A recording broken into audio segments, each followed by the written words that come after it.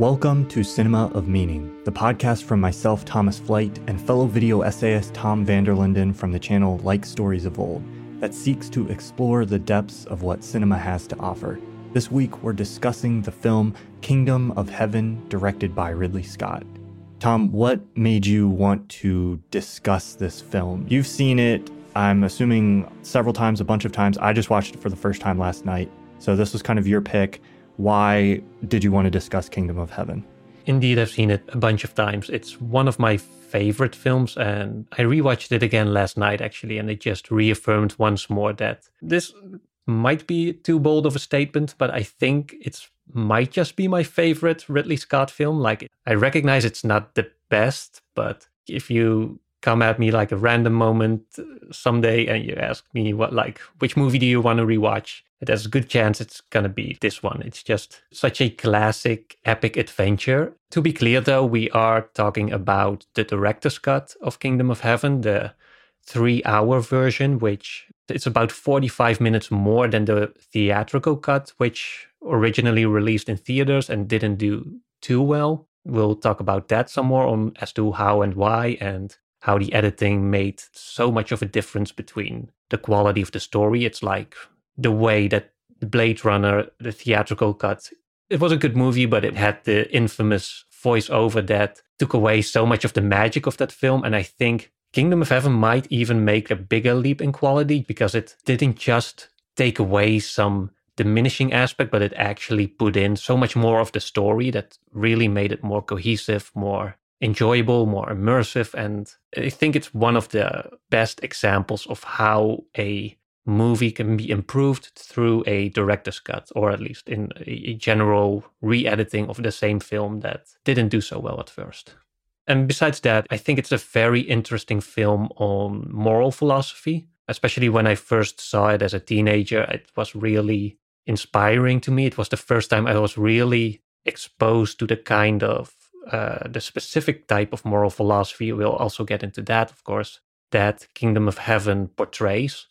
I thought it was an interesting reflection on the nature of religion, and especially like what a certain script or scripture or like a text might say, or religious text, and versus what would be really the right course of action in that case. And you saw it for the first time there. What were your thoughts? I saw it for the first time, and I guess had the fortune of being able to watch the director's cut first.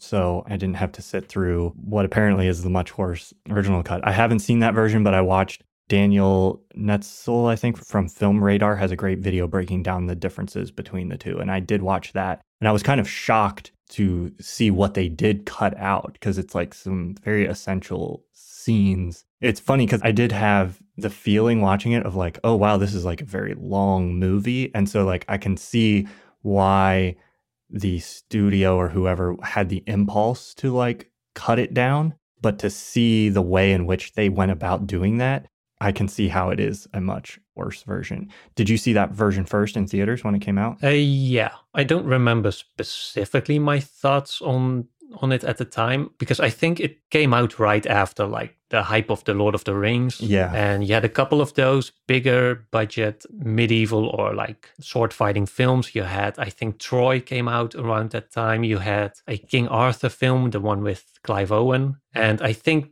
because the theatrical cut of Kingdom of Heaven, it cut out much of the story and it just left most of the action. It felt like it was just like one of those films, you know. It was like right. 3 stars. It was fine. It was kind of forgettable, had some interesting elements, but overall it wasn't, or at least for me, it didn't make that much of an impression immediately.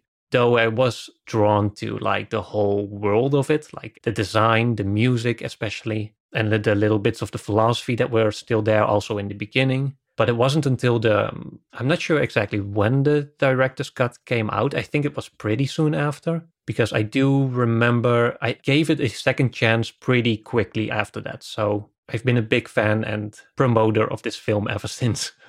Actually, the first video that I made for my channel was on Kingdom of Heaven. So this is kind of an origin. Mm-hmm. Tom Vanderlinden, Like Stories of Old, exactly. Origin story. Actually, we're recording this on March 29th, which is exactly to the day 5 years since I uploaded that video. I uploaded that one on March 29, 2017. Did you know that? Did we plan this, or did that just end up as a coincidence? It's just coincidental, but I thought about it earlier today and I was like, oh, that happened.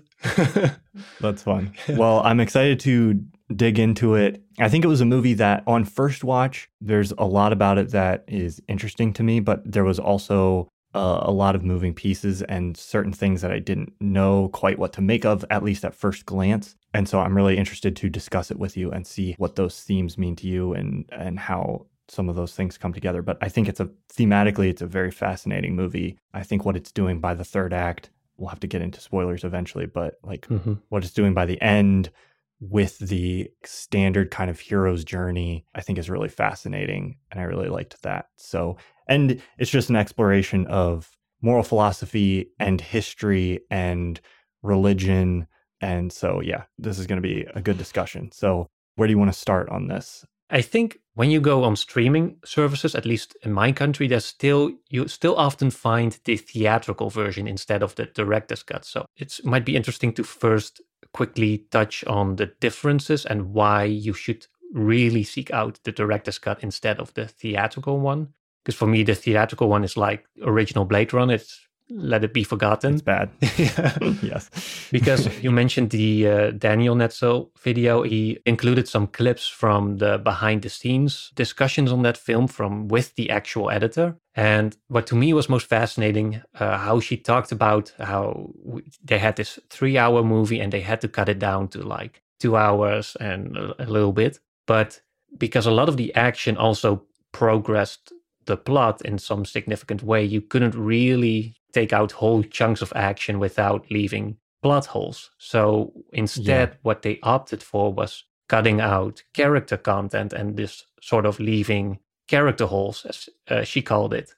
Like instead of taking away logical elements that would make the film confusing from a plot point of view, they would take out certain character motivations and characterizations that would make the film still like make sense, have it make sense logically, but it wouldn't feel as deep or compelling because you're less connected to the characters. And that's interesting to me that they know that's a sacrifice they were making. I'm not sure if they at the time knew they were going to have like a director's cut that was going to fix it all. But I think there's two major, just to exemplify how much was cut out.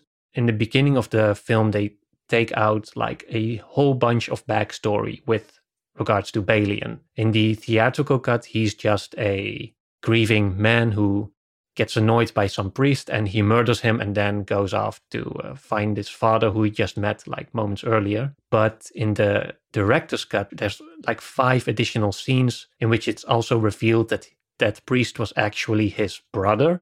So there's like a whole relation there that we didn't get in the theatrical cut. And the brother is also portrayed as much more malicious. Like he mutilates the corpse of Balian's dead wife and he lies to Balian.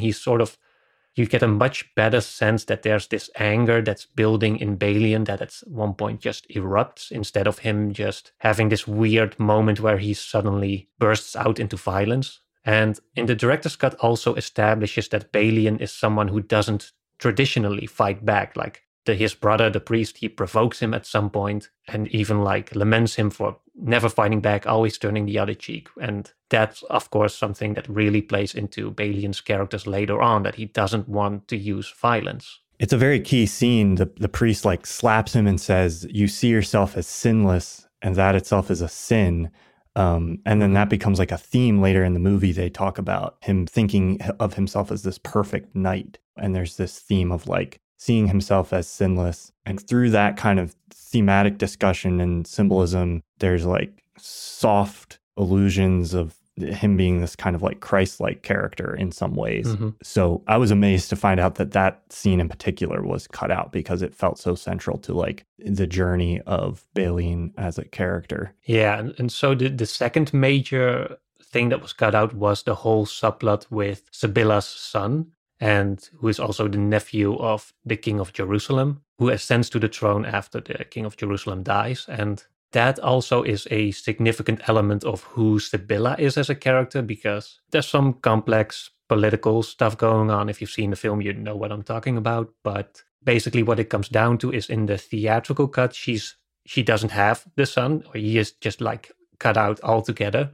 So her decisions at that point really come off more as selfish ones. She's just protecting herself, and therefore she sort of reaffirms her wedding with Guy, the villain of the film. Whereas in the director's cut, she's doing everything in the service of her son. She's not really concerned with herself. She's trying to protect him, which to me is also one of those things like I almost cannot imagine, at least now I cannot imagine the film without that whole plot element. But yeah, I guess they had to cut it out. Shaving out 45 minutes at least is what you said. I think like the theatrical's 2 hours and 24 and the director's cut is 3 hours. So yeah, I guess I don't know what else you would have cut, but it's so detrimental to the story to cut out those elements. So if you haven't seen it and you're watching it for this podcast, if you're going to watch it, watch the director's cut, I guess, is the message here. You watch it for the first time. Did it felt like a long film to you? Did you feel the 3 hour runtime? It felt a little long to me. I've had, and this may just be like the state of mind I was in last night or something, but like I had a little trouble following all of the different characters and the political things towards the middle, like the middle part of it. I had like a little difficulty understanding at first because there's a lot going on. There's a lot of different like moving parts. And so it slowed down a little bit like in the movie, in the middle part for me. But the first hour and the last hour felt very strong to me. So I think some of that was just like, I have no familiarity with this story, very little familiarity with this era or who any of these people are. So coming in fresh to this movie, it did feel a little bit long to me. But I think if I was to watch it again, having a stronger grasp on what was going on, I don't know if it would feel that way, because it's a long story. It's not like it's just a bunch of filler in there. It's just, there's a lot of moving pieces. I think that was Ridley Scott's intention also to really tell this big historical epic instead of just a straightforward story. Right. But I can imagine it feeling a little bit confusing on first watch. My guess is that if you'd watch it a second time, knowing what is to come and knowing how certain things or plot elements play into the story as a whole, it makes much more sense and it's much easier to follow. Yeah. But actually what you said, it's such a big story for me is actually what makes it so fun to revisit, because it doesn't feel, at no point does it feel like any scene is just to get from A to B. Like every part of this film, to me at least, is so compelling in its own right. Like the first section with just Balian and his father training with those knights and him learning about the philosophy of knighthood. And then later on, when we first arrive into Jerusalem, there's this part where he gets to learn his legacy, basically, or at least what his father left behind him. And there's this whole sequence where he's just working to build that land towards something better. And then, of course, the real political drama starts and we get into the build-up towards the final climax and the war with Salah ad-Din. But for me, like all of those things could have been like compelling little stories in their own right. And that's, at least for me, what makes this film so enjoyable on rewatch. And it's why I've been rewatching it like over and over the last few years. Yeah. It reminds me of the kind of thing that now would get made as like a 4-part miniseries or something. Mm-hmm. Like, there's long movies still being made, but it really almost has like a kind of Game of Thrones type of vibe to it, where it's like there's these wars, but then there's also all these different characters and this kind of like political machination and stuff like that. And there are almost like 3 distinct episodes. There's like the journey to Jerusalem. Then you have kind of like this middle section where, it's about his relationship with Sibylla and him rejuvenating the land that he's the Baron of now. And then it goes into this last section with the war.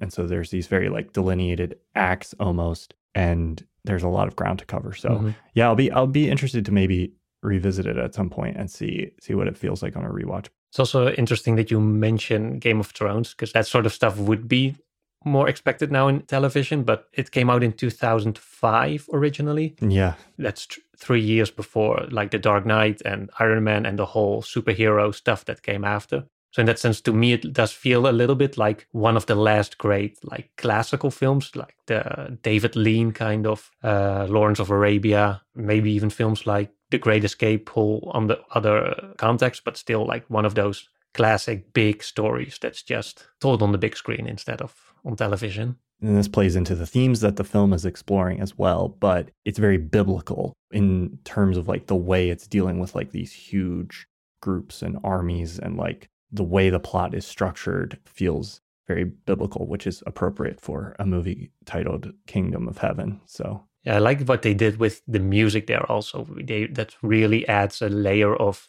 mysticism. Also, when like even in that first scene when the Crusaders arrive, there's a larger than life mythological feel to it. And then again, when shortly after the Battle of Karak, where Balian is in the middle with the Muslim captain or officer who he befriended earlier, and then the whole army of Jerusalem arrives, and there's again this biblical religious feeling music, and they all carry these great crosses and they're all decorated, and it all feels like a little bit, it's historical, but at the same time like heightened in some ways. I wouldn't say it glorifies the Crusaders, but it does add a layer of mysticism to it. I don't know that it's glorifying the Crusaders. In a lot of ways, I think it's more of a critique of those things. But the film is concerned with like these ultimate questions. Like it's not just like, oh, here's the facts of what happened. Interwoven into this are deep questions about like what it means to be like a moral actor.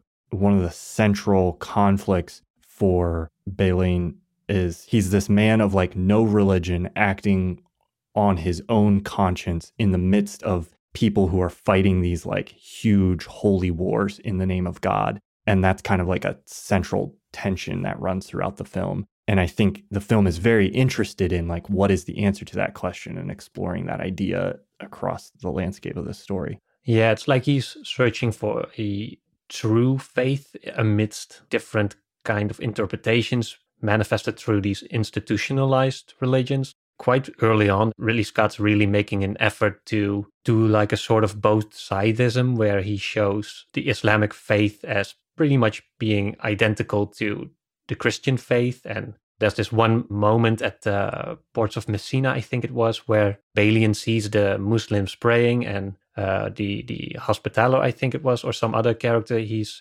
from his party explains what they are saying, and then Balian is like, oh, that sounds like our prayers. Like he's really suggesting like, oh, we're all like praying to the same God, or at least based on the same existential questions, and somehow that leads into violence. And is there a way for us to not have that violence, to have peace or peacefully coexist? And of course, Jerusalem is in that sense the perfect setting, as it also explicitly states that there's holy places stacked upon different holy places, and there's like a whole bunch of religions coming together there, and they're all doing their own thing basically, but at the same time there is a connection between all of them, which is what makes it so tragic that these people would be in conflict with each other in the first place.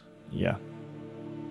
This episode is sponsored by Mubi. Mubi is an online, hand-curated streaming cinema that features incredible films from around the globe. I'm very excited to welcome Mubi as a sponsor for this podcast because they've been a long-time supporter of both of our channels. They have a huge library of international, indie, art house, and classic films, and every day they add a new film with an explanation of why they think you should watch it, which I really appreciate. Right now, the Cannes Film Festival is happening, one of the biggest film festivals in the world. And in honor of Cannes, Mubi is doing a Cannes Takeover series featuring films that have been selected for or won awards at past Cannes Film Festivals. My recommendation this week is Jeff Nichols' Mud, which features Matthew McConaughey. It's a great examination of the American South, masculinity, and generational narratives. You can watch Mud and the rest of the amazing Mubi library right now when you sign up for an extended 30-day free trial at mubi.com/cinema of meaning. That's mubi.com/cinema of meaning, or click the link in the description for your extended 30-day free trial.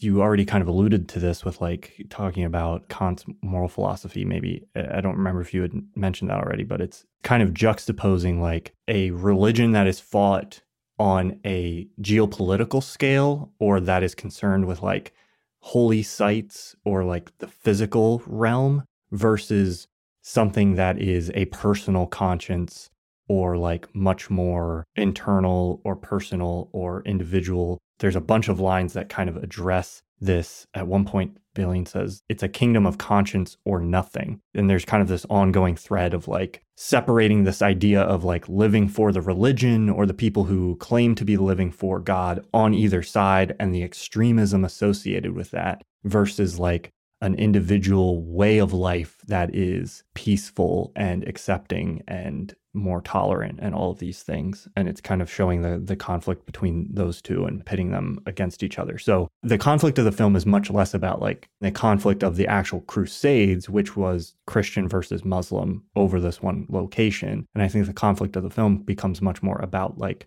one approach to a moral life, which is this like extremist, violent, with an emphasis on like actually having political power versus an individual conscious-based kind of approach to that, which I think is fascinating. Yeah. I don't think I mentioned Kant's moral philosophy before. I did write it down in the notes because in that first video that I made, that's what I talked about, the moral philosophy of Immanuel Kant, the famous philosopher, which isn't necessarily a religious concept, but basically what it comes down to is that Kant's moral philosophy is very rule-based. He builds his moral philosophy on the basis on a philosophical syllogism, which is like this logical argument where you have a premise, a situation, and then a conclusion. Like, if it rains outside, I'll get wet. The situation is, it's raining. Conclusion is, I'm going to get wet. And so he uses this as the basis to build his moral philosophy, in which the premise becomes a maxim, which is basically this rule that you live by. Then you have a situation, and then you have a conclusion. And the basic argument is that of those three different elements, you can only really affect the first one, because the conclusion is something that follows naturally out of the first two elements. The situation is also something that's beyond your control. Like in the movie, you see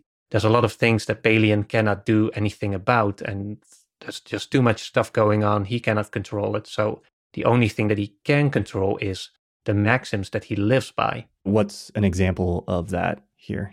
There's one that Kant actually also uses, and that's a maxim is, it's basically never tell a lie. And then basically a situation comes up and one might be tempted to lie, but you won't. Right. And the idea with the maxim is that it's a rule that can be, it has two different formulations or interpretations, but one of them is basically sort of like the golden rule. Like, if you can have that maxim and apply it to everyone, then it's a good one. Like, you cannot, for example, say it's okay to steal sometimes. Like, that's because then if everyone would do that, like, we'd all be thieves and there would be no possessions. So in the film, you have these very clear, explicit rules that Balian gets when he's knighted. Like, Godfrey knights him and he gives him the maxims, basically like, be without fear in the face of your enemies, be brave and upright that God may love thee, speak the truth always, even if it leads to your death, safeguard the helpless and do no wrong. That's pretty broad. Later on, he also says, defend the king. If the king is no more, protect the people. And that's actually plays into the second interpretation of what for Kant should be like a good maxim to follow, and that's that it always treats other people as an end in themselves. Like, you would never use people as a means to an end, unless it's sort of like consensual. For example, I'd use you to host a podcast right for other people, and sort of like that. But what it comes down to is, and that's what I love about this film, is that it presents like a very traditional hero's journey, where we have Balian. He gets a call to adventure. At first he refuses, but he goes anyways. And then he goes into this new world where he explores like more about himself. He meets obstacles and he eventually comes back home. But what I like compared to more classical stories like Star Wars or Harry Potter, where the journey is very internal focused, it's very much focused on what does this mean to Luke, what does this mean to Harry. In Kingdom of Heaven, the success of his journey and his heroism is really measured by how much he means to the people around him. And you see that very early on as he first arrives into Jerusalem. Like, when he's given the responsibility of his new lands, the first thing he does is try to serve those people and try to improve their lives, their livelihood, their existence in some way within his power. And later on, it becomes even more important, of course, when he has to defend Jerusalem, but he knows explicitly, like, we're only defending the people. So for me, I always saw it as like, he surrenders the city, which seems like a defeat, but according to Kant's philosophy, this would be a victory because Jerusalem itself as a city is nothing but a collection of stones, but it's the people within it that make it meaningful. So yeah, that was my original take on the kind of moral philosophy that is at play here. And you can also see how then the villains do the kind of opposite thing. They're really concerned with reaching a certain end, they want to manifest Christianity. They don't care about the Muslims in their world. They are more concerned with manifesting the kingdom of heaven, that every means to achieve it becomes justified. And that, for Kant, would be morally wrong. And I think the film also tries to allude at various moments that this is not what true religion is. And there's also one statement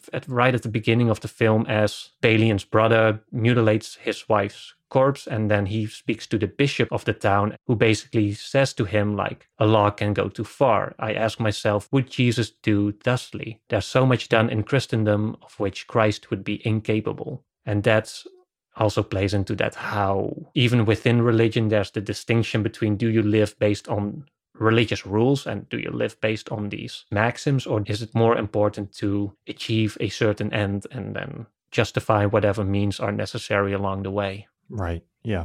There's also a line from, I forget the character's name, he's played by David Thewlis. He says something about I've seen too much religion in the eyes of murderers. He says, I put no stock in religion. By the word religion, I have seen the lunacy of fanatics of every denomination be called the will of God. Holiness is in right action and courage on behalf of those who cannot defend themselves, and goodness. And then he says, what God desires is here, he points to the head, and here, he points to the heart. And what you decide to do every day, you will be a good man or not. It's fascinating that the film is exploring these themes and this idea of the kingdom of heaven, which it kind of treats as the place, in some sense, the kingdom of heaven is thought of as Jerusalem itself, or that they're fighting over the kingdom of heaven. And Ridley Scott kind of alludes to that in the end with the title cards. He says something like the kingdom of heaven is still fought over to this day, or in conflict to this day, or something like that. But the idea of religion itself, obviously there's the cultural version of Christianity that we see at large in the world. But my understanding, obviously there's all these different debates and conflict about this, but my understanding of a lot of what I think Christ as a figure is someone who is a deconstruction of those kinds of religious structures that we see in this film. So it's interesting that Baleen is presented as this anti-religious figure, but then there's also almost this connection to Christ that I think is made. Something Christ says in the Gospel of Luke that says the Pharisees, who are the religious structure at the time, the primary dogmatic religious structure, ask him, when is the kingdom of God, which is synonymous with the kingdom of heaven, when is the kingdom of heaven coming? And he says to them, the kingdom does not come as something one observes, nor will persons say, look, here it is, or there it is, for look, the kingdom of heaven is within you. And so that idea biblically, or that idea in the Bible, is connected in this script to that idea of the kingdom, what God wants is in here, in your head, in your heart. That same conflict between a fundamental religious structure and a more individual moral imperative is, I think, present in the New Testament or the story of Christ as well. So I think that plays into the biblical feeling of this film. It's not just a biblical epic in the sense of the kind of story it's telling, but the same kinds of conflicts between these larger socio-political religious structures and individual conscience is a biblical theme as well. And that is relevant to the idea of Kant's moral philosophy as well, which is much more the golden rule, or love your neighbor as yourself can kind of be seen as an example of that kind of thing. One specific example to tie it into the film of this, going back to Kant's moral philosophy, is there's a very specific moment where the Goy is captured. The main villain, you mean? Yes, the wife of Civil. He's imprisoned, and Baleen is presented with this choice, oh, the king of Jerusalem says you can marry Civil, take over the army, and Guy will be executed. And even though that seems like the option, I think Sybil even says it to him, like, do a little wrong now to do good later. I don't remember. He said there's going to be a time where you wished you had done a little evil to get a greater good, something along those lines. Yeah. Yes. And so that's this conflict between a more utilitarian or maybe consequentialist view of morality that we're seeing there, or at least one that's seeing like using a human as an end, like it's okay to allow these knights and Goy to be executed on my behalf because it's going to lead to all this good. That's using a human as a means. Yeah. Right. And instead he says, I'm going to hold to this maxim of essentially nonviolence, except in self-defense or in defense of the innocent. And I'm going to use that maxim as the principle I'm going to act on to decide what is right and wrong in this scenario. What do you think about that philosophy, like generally? Or just the idea of living by this kind of moral absolutism? I don't know. I struggle with that. I think there's always a tension between, living by a type of maxim or of virtue ethics or something like that. Like, these are the rules I'm going to live by, and having a more consequentialist perspective. I don't know what the right answer is. I think it's important to try to think about what the long-term consequences of your actions are, especially when they may be detrimental, when there might be like long-term downsides to an action that you have now. But I do think that like the world is also really complicated, and there's a lot of scenarios where we can't know what the outcome is going to be, or we can't see every side of something. And having this maxim of like, this is what I think would be right for all people in this situation. Like, this is a principle that you could apply universally, and trying to live by that can really simplify things and allow you to act in scenarios where you don't have enough information to try to like make a judgment about what's going to happen in the future or what the consequences might be. I think that's an interesting position to hold because there's a degree of faith. I don't mean that in a religious sense, but just in like there's an act of faith involved, I think, with adhering to a maxim like that, because as much as you can try to reason it out, at a certain point, you're saying like, this is the maxim worth living by. And I'm going to like take it on some degree of faith that that's the case, that like I'll make a decision, even if it has potentially bad consequences. I'm prioritizing this principle. In that scenario, he's prioritizing his principle of nonviolence over the fact that it might cause some immediate near future conflict that could be avoided. So yeah, I don't know. that's the question. I think it's a struggle. I don't have the answer. That's what makes philosophy so complicated and everlasting. Yeah. I would say overall in my life, that's the style of moral thinking that appeals to me the most. That's probably the way I try to live my life, is like, what are the principles that I can live by that will guide how I think about what is right and wrong in a more universal sense? Yeah, I definitely feel there's always a strong appeal towards characters that have these kind of strong moral positions. Think of like A Hidden Life, Hacksaw Ridge, Aragorn in The Lord of the Rings to a lesser extent, and maybe Batman or Captain America, those kind of characters. And myself, I've definitely been like very inspired by this kind of philosophy, especially because there's just something so powerful about drawing a line in the sand and just making your stand. I think that's what I love about this film too, is when at one point Balian has a conversation with the king of Jerusalem, and the king says to Balian, like, none of us know our end really, he says, or what hand will guide us there, which again plays into what Kant says about not being able to control our lives. He says, a king may move a man, a father may claim a son, but that man can also move himself, and only then does that man truly begin his own game. Remember that howsoever you are played, or by whom, your soul is in your keeping alone. Even though those who presume to play you be kings or men of power, when you stand before God, you cannot say, but I was told by others to do thus, or that virtue was not convenient at the time. This will not suffice. It does suggest a sort of an ultimate kind of freedom that you have as an individual to just manifest whatever value or belief that you have, and that there's basically no force on earth that can move you away from it if you so choose. And that's something, of course, that you see in A Hidden Life very effectively. Yeah. Obviously, that's something that's appealed to me a lot over the last few years, but I also struggle to sometimes fit it into the context of modern society because let's say I do have the maxim or the rule that I don't want to cause any unnecessary suffering. I don't want to hurt people or living beings. But then at the same time, like whenever you go to the grocery store, there's a good chance you're going to buy some violence. As we talked about last week with the worst person in the world, the avocados. Exactly. There's people in Chile who don't have water because of the avocados. Yeah.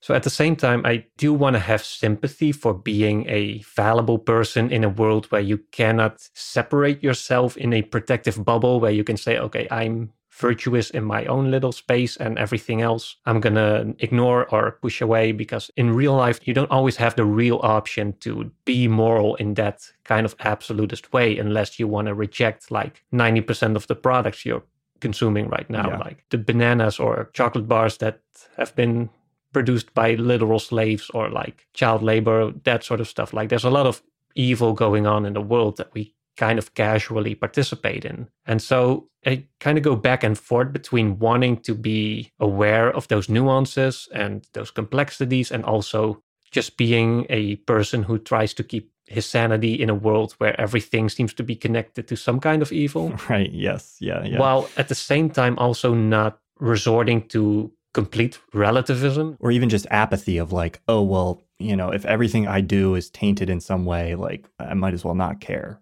Exactly. And I feel like that's where we're heading now. Like, oh, everything is bad. Like if your favorite product or company is revealed to have like exploited animals or people, like it's not really a surprise like these days. And so I do worry like at some point we're going to have to make that stand. Like at some point, are we going to be able to say like to here and like no further? That's my kind of struggle. Like at the same time, you want to be mindful of like the reality of being a conscious being in a world where you're inherently connected to other kinds of interactions or all kinds of interactions that have moral implications that you cannot separate yourself from. So in that sense, to what extent is it hubris to think that you can isolate yourself from the evil in the world? Like that's Balian's brother at the beginning. He had a point when he said like, you see yourself without sin and that is a sin. Like when you see yourself as being capable of isolating yourself from evil, to what extent are you just ignoring the ways that you are, but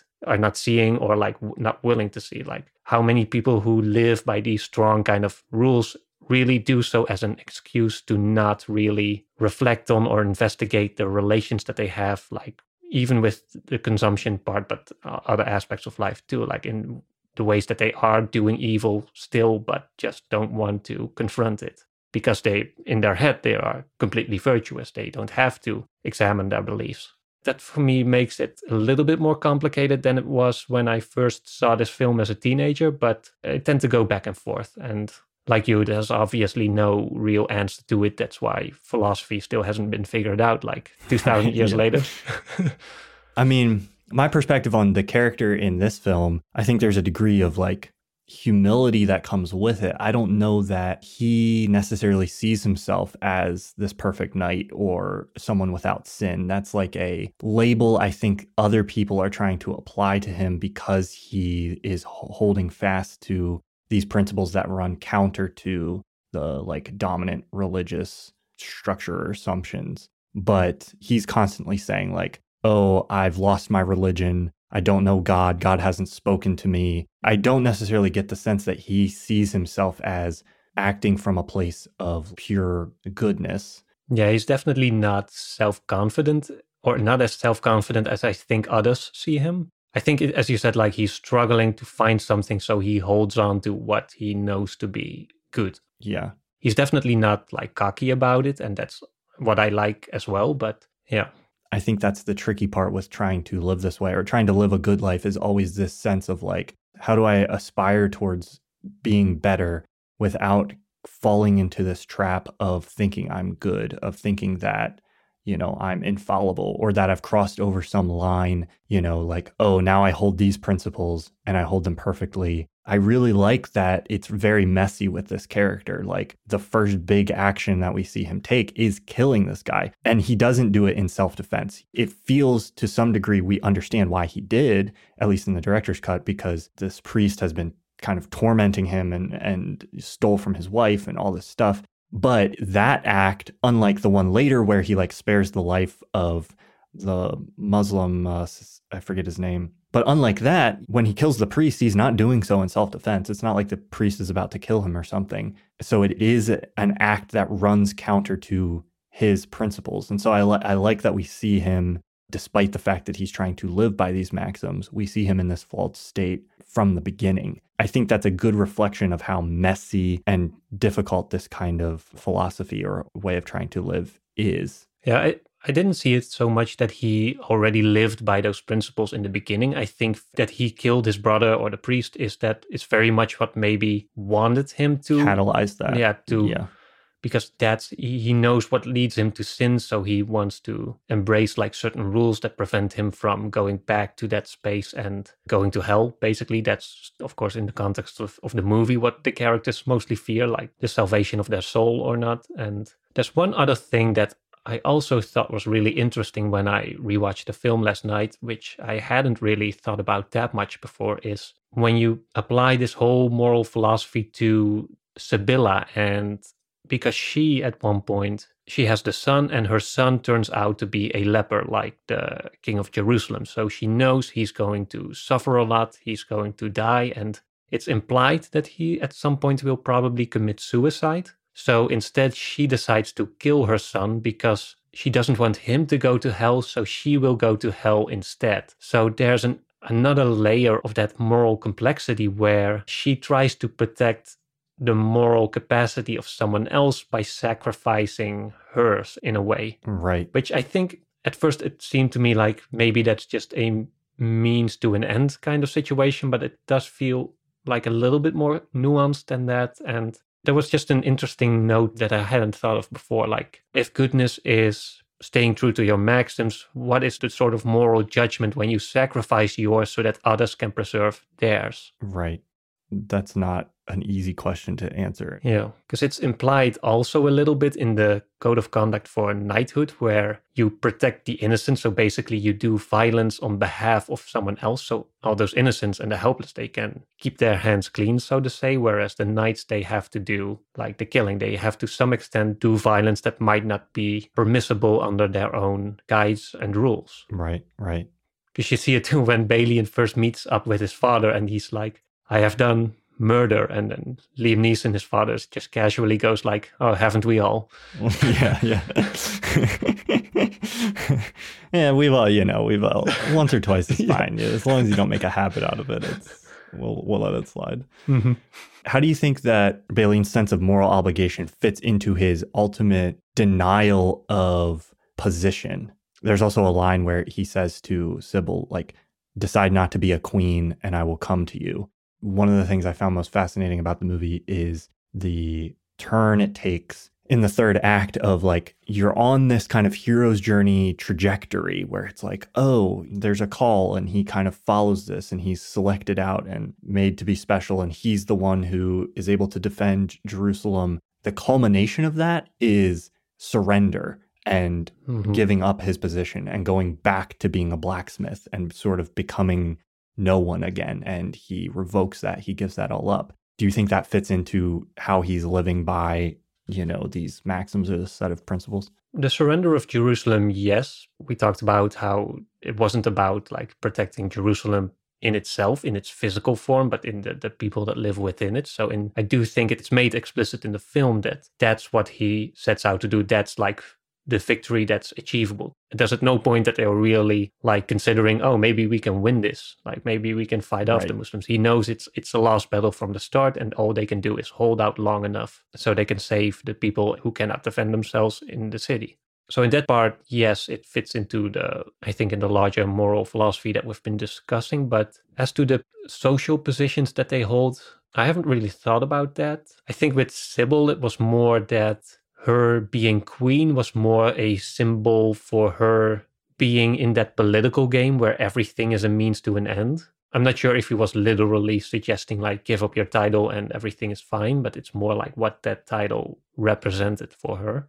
And as for himself, There's one thing about the whole geopolitical conflict that wasn't that obvious as to me, is like how well all the cities are connected with each other. Like, does Saladin taking Jerusalem mean that Balian also loses Ibelin? And does it mean that like Karak is also lost? And Sibylla also mentions at the end she's still queen of Acre and a number of other cities. So it's not just that there's a bit of confusion about what is connected to what and what is lost, what is still theirs. But at the very least, at the end, the King of England comes and he's like, I'm looking for the Baron. He was looking for the protector of Jerusalem, I think. Yeah. Yes. And he says, I'm the blacksmith, so there's kind of like a denial there of like, not a lie, but he doesn't speak the truth. That's But it's also like there's a humility in that. Like, he's not accepting himself as this hero over the course of these events.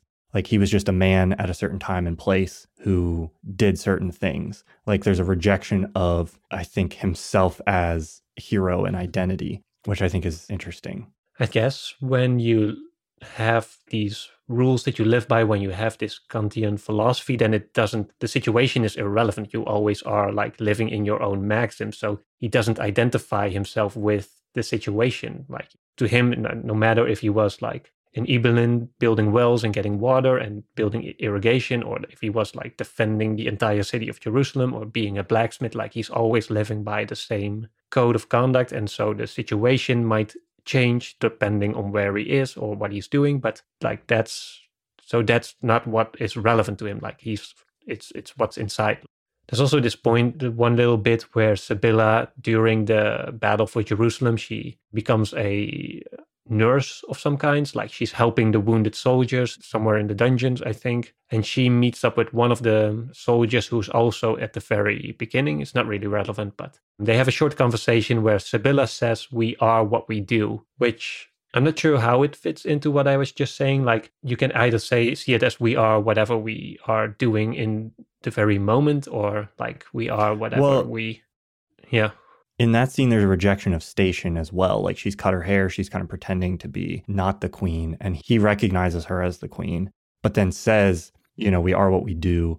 I think that fits into this conflict of individual moral burden versus this like religious structure where like the king's positions are handed down by God, essentially, like in the worldview of that they're living within. At the same time as they're rejecting the religious worldview of the Crusades of being like, morality is about like holding this city and having this place belong to us. Like, that is how we establish the kingdom of God, is we hold Jerusalem, and we have that. That's the Christian worldview. That's the Muslim worldview that they have, is like, we forward the kingdom of God by fighting and establishing political territory, and also by having like a Christian king and queen and like these positions and these titles.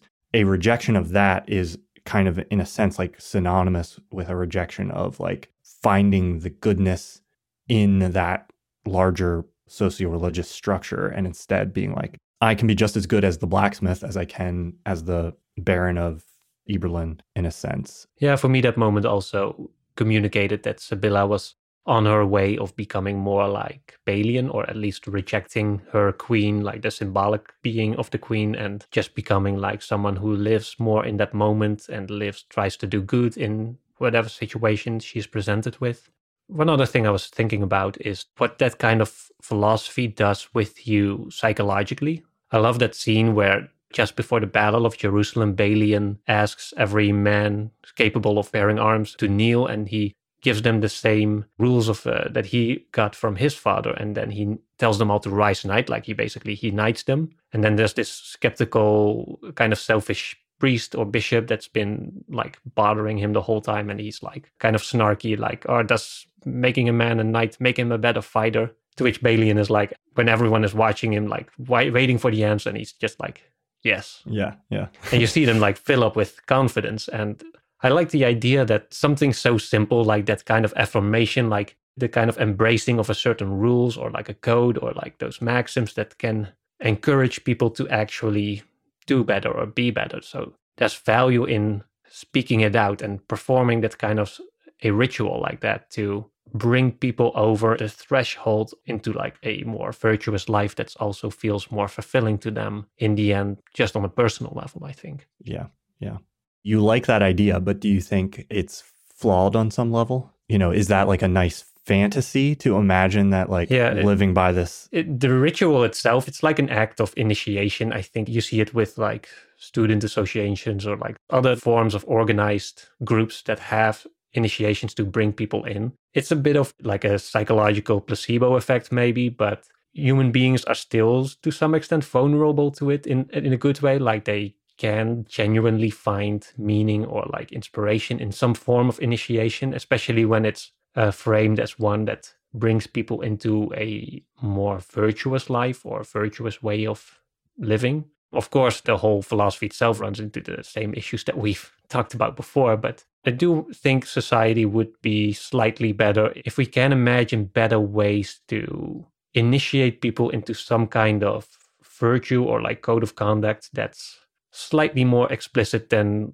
the kind we have now, which is not pretty much non-existent, especially in our more like secular society where we don't really have strong explicit rituals to bring people into a certain way of life or way of thinking or that sort of stuff. I mean, allegedly that's what, religion would purport to do, but then the issues with religion are also portrayed in this film where like religion, I think in its best form is a formalized version of that, of saying like, okay, we're going to create a ritual to usher people into a way of living virtuously, but then it becomes corrupted and you end up, it gets bigger and bigger and entangled with political structure and all these other things, and it becomes corrupted, and then you have people forsaking virtue altogether to go slaughter each other in a distant land, fighting over some territory or something. That's the constant struggle of humanity, is like, how do we find that place or that balance or that middle ground of like formalizing things or ritualizing things, but not letting the ritual itself displace the reason for why we have the ritual in the first place. Yeah, I've often wondered if we could have like religion without the religion. Like in my country, the Netherlands, it's pretty secular, like by and large. But what you see is that religion used to have this space in people's lives that would be mostly concerned with like existentialism and virtue and moralism, and politics would be just concerned with like governing and rules and laws. And then you have maybe the family that's concerned with like the family itself, which is surviving, working, getting by day to day. And now when you basically cut out that religious part as the world grows more secular, like I do feel it leaves a bit of a vacuum where you used to have this communal experience of discussing virtue and contemplating like right ways of living or wrong ways of living for that matter. I wonder if there's some kind of way to push the reset button, I guess. And have that without all the downsides to formal religious structure. Go back to knighting people. And have Liam Neeson do it. That's maybe the struggle of modernity, is like, how do we, in a post-death of God, as Nietzsche would say, world, construct meaning or find meaning, or to what extent can we build up these things? What does it mean? Even within this film, it's promoting this idea of like a self-driven moral conscience, which I think is like a great idea on some level. But then like that is an idea that in some sense is antithetical to kind of what you're describing, which is like a more community-oriented, participatory like way of thinking about these things. But at the same time, like Balian was initiated into the little club that his father, and he definitely had like a community of knights that followed him. He had the priest, he was the hospitaller who he befriended. And so there was a bit of a small world within a world, or like a little group of people that were trying to do some good with each other and what they were given. But in the end, it does remain a rather individualistic concept where in the end, the morality of the individual or the moral conscience of the individual is the thing that takes center place. But yeah. There's no easy answer. No. Unfortunately, we won't solve some of the largest philosophical questions of the last couple centuries in this podcast, despite our attempts. But here we are. I think, to your point, movies as narratives that sometimes delve into these subjects can provide a great space for having some of those discussions that there might not otherwise be a context for. It might be hard to sit down and be like, let's get people interested in consequentialism versus like virtue ethics or something like that. But when you can frame it around a narrative that people are interested in or a story, it kind of opens up this door to discussing all kinds of things that we wouldn't otherwise, which I think is part of why I imagine you're interested in film. I think that's part of both of our attraction to this subject matter. Yeah, exactly. It's also what attracted me to this movie specifically, because I like how Kingdom of Heaven, it raises all these questions, it brings everything into discussion, but it doesn't offer a strong resolution at the end. It doesn't give you a, this is what you should do, or this is the answer. It leaves that open-ended. I do think Ridley Scott seems to prefer like Balian's philosophy, or at least in the context of this movie, but he also shows that it's not without implications, and it does come with consequences, and it's not an easy path to take, and it's somewhat questionable if it is even like the right one to begin with. Although I'm not sure if I mentioned that, but I do like how in the director's cut, the Hospitaller who talks to Balian about holiness is in right action and that the kingdom of God is in the head and in the heart. In the director's cut, at least, there's an additional scene where he's more presented as almost like an angelic figure. Like there's that scene after Balian defeats those Templars where he's unconscious in the desert, and then the Hospitaller comes and he sort of puts his finger on his like head, and then suddenly Balian wakes up as if he's like resurrected, and then they discuss religion for a little bit, and then the Hospitaller walks off, and then Balian is distracted by the bush that's on fire, and then he looks back, and then the Hospitaller is like disappeared, and it's like this clear moment of like mystery, like has he just like vanished into thin air, or there's this subtle suggestion that he is a literal messenger of God in some sense, and which would sort of imply that he would bring the right answers down to us mortals. But yeah, I think it's more like a little note to think about than something to take like super serious. But yeah.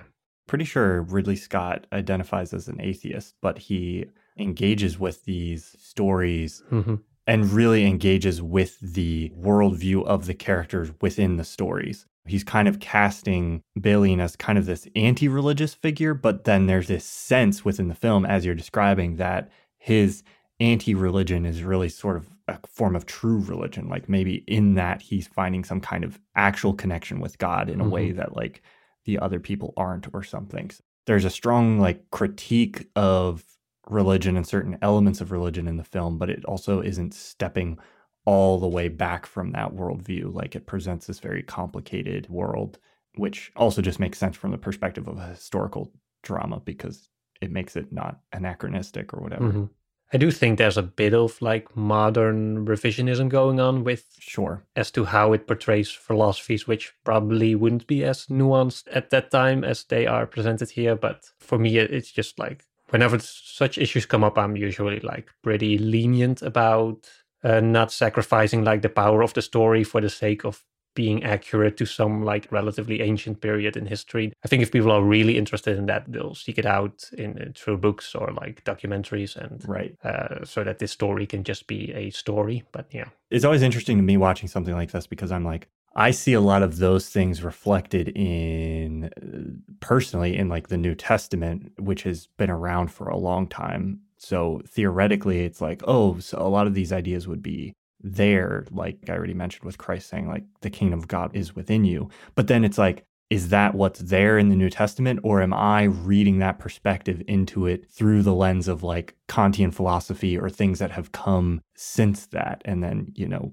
it's impossible not to see, you know, these older things through that lens. I don't know. It's hard to tell. But I find it fascinating how oftentimes a lot of philosophy, even that feels very modern, goes back much, much further than I imagine into history, which is part of the fun of philosophy. Yeah, that's the other side of it, that it's easy to fall into that trap of thinking that just because we have certain beliefs now that they are distinctively modern, instead of that maybe they've been around for a long time, except maybe in slightly different interpretations or expressions or ways that we've forgotten and since remembered, or like, yeah, it's definitely not like a certainty, I think, that just because we have beliefs now is that the beliefs were not there somewhere in the past. Like, for example, Stoicism is also a philosophy that's connected to Kant's moral philosophy in the sense that it's really focused on the individual and what you can control within your world and within your state of mind or like your attitude. And so a lot of those ideas, they have been around in some form or another for like much longer than we can probably imagine. But yeah. Thank you all for listening. If you enjoy the show, be sure to check us out on our creator-owned streaming service, Nebula, where you can listen to all of our episodes early and without any ads. Right now, the best way to get access to Nebula is by signing up for CuriosityStream, which comes with a free Nebula subscription. To learn more about that, you can follow the link in the show notes, and we'll see you again next time. Thank you for listening to Cinema of Meaning. If you enjoyed our discussion, feel free to listen to our other episodes right here on Nebula. You can also check out our video essays here on Nebula. That's Thomas Flight and Like Stories of Old, and we'll see you again next time.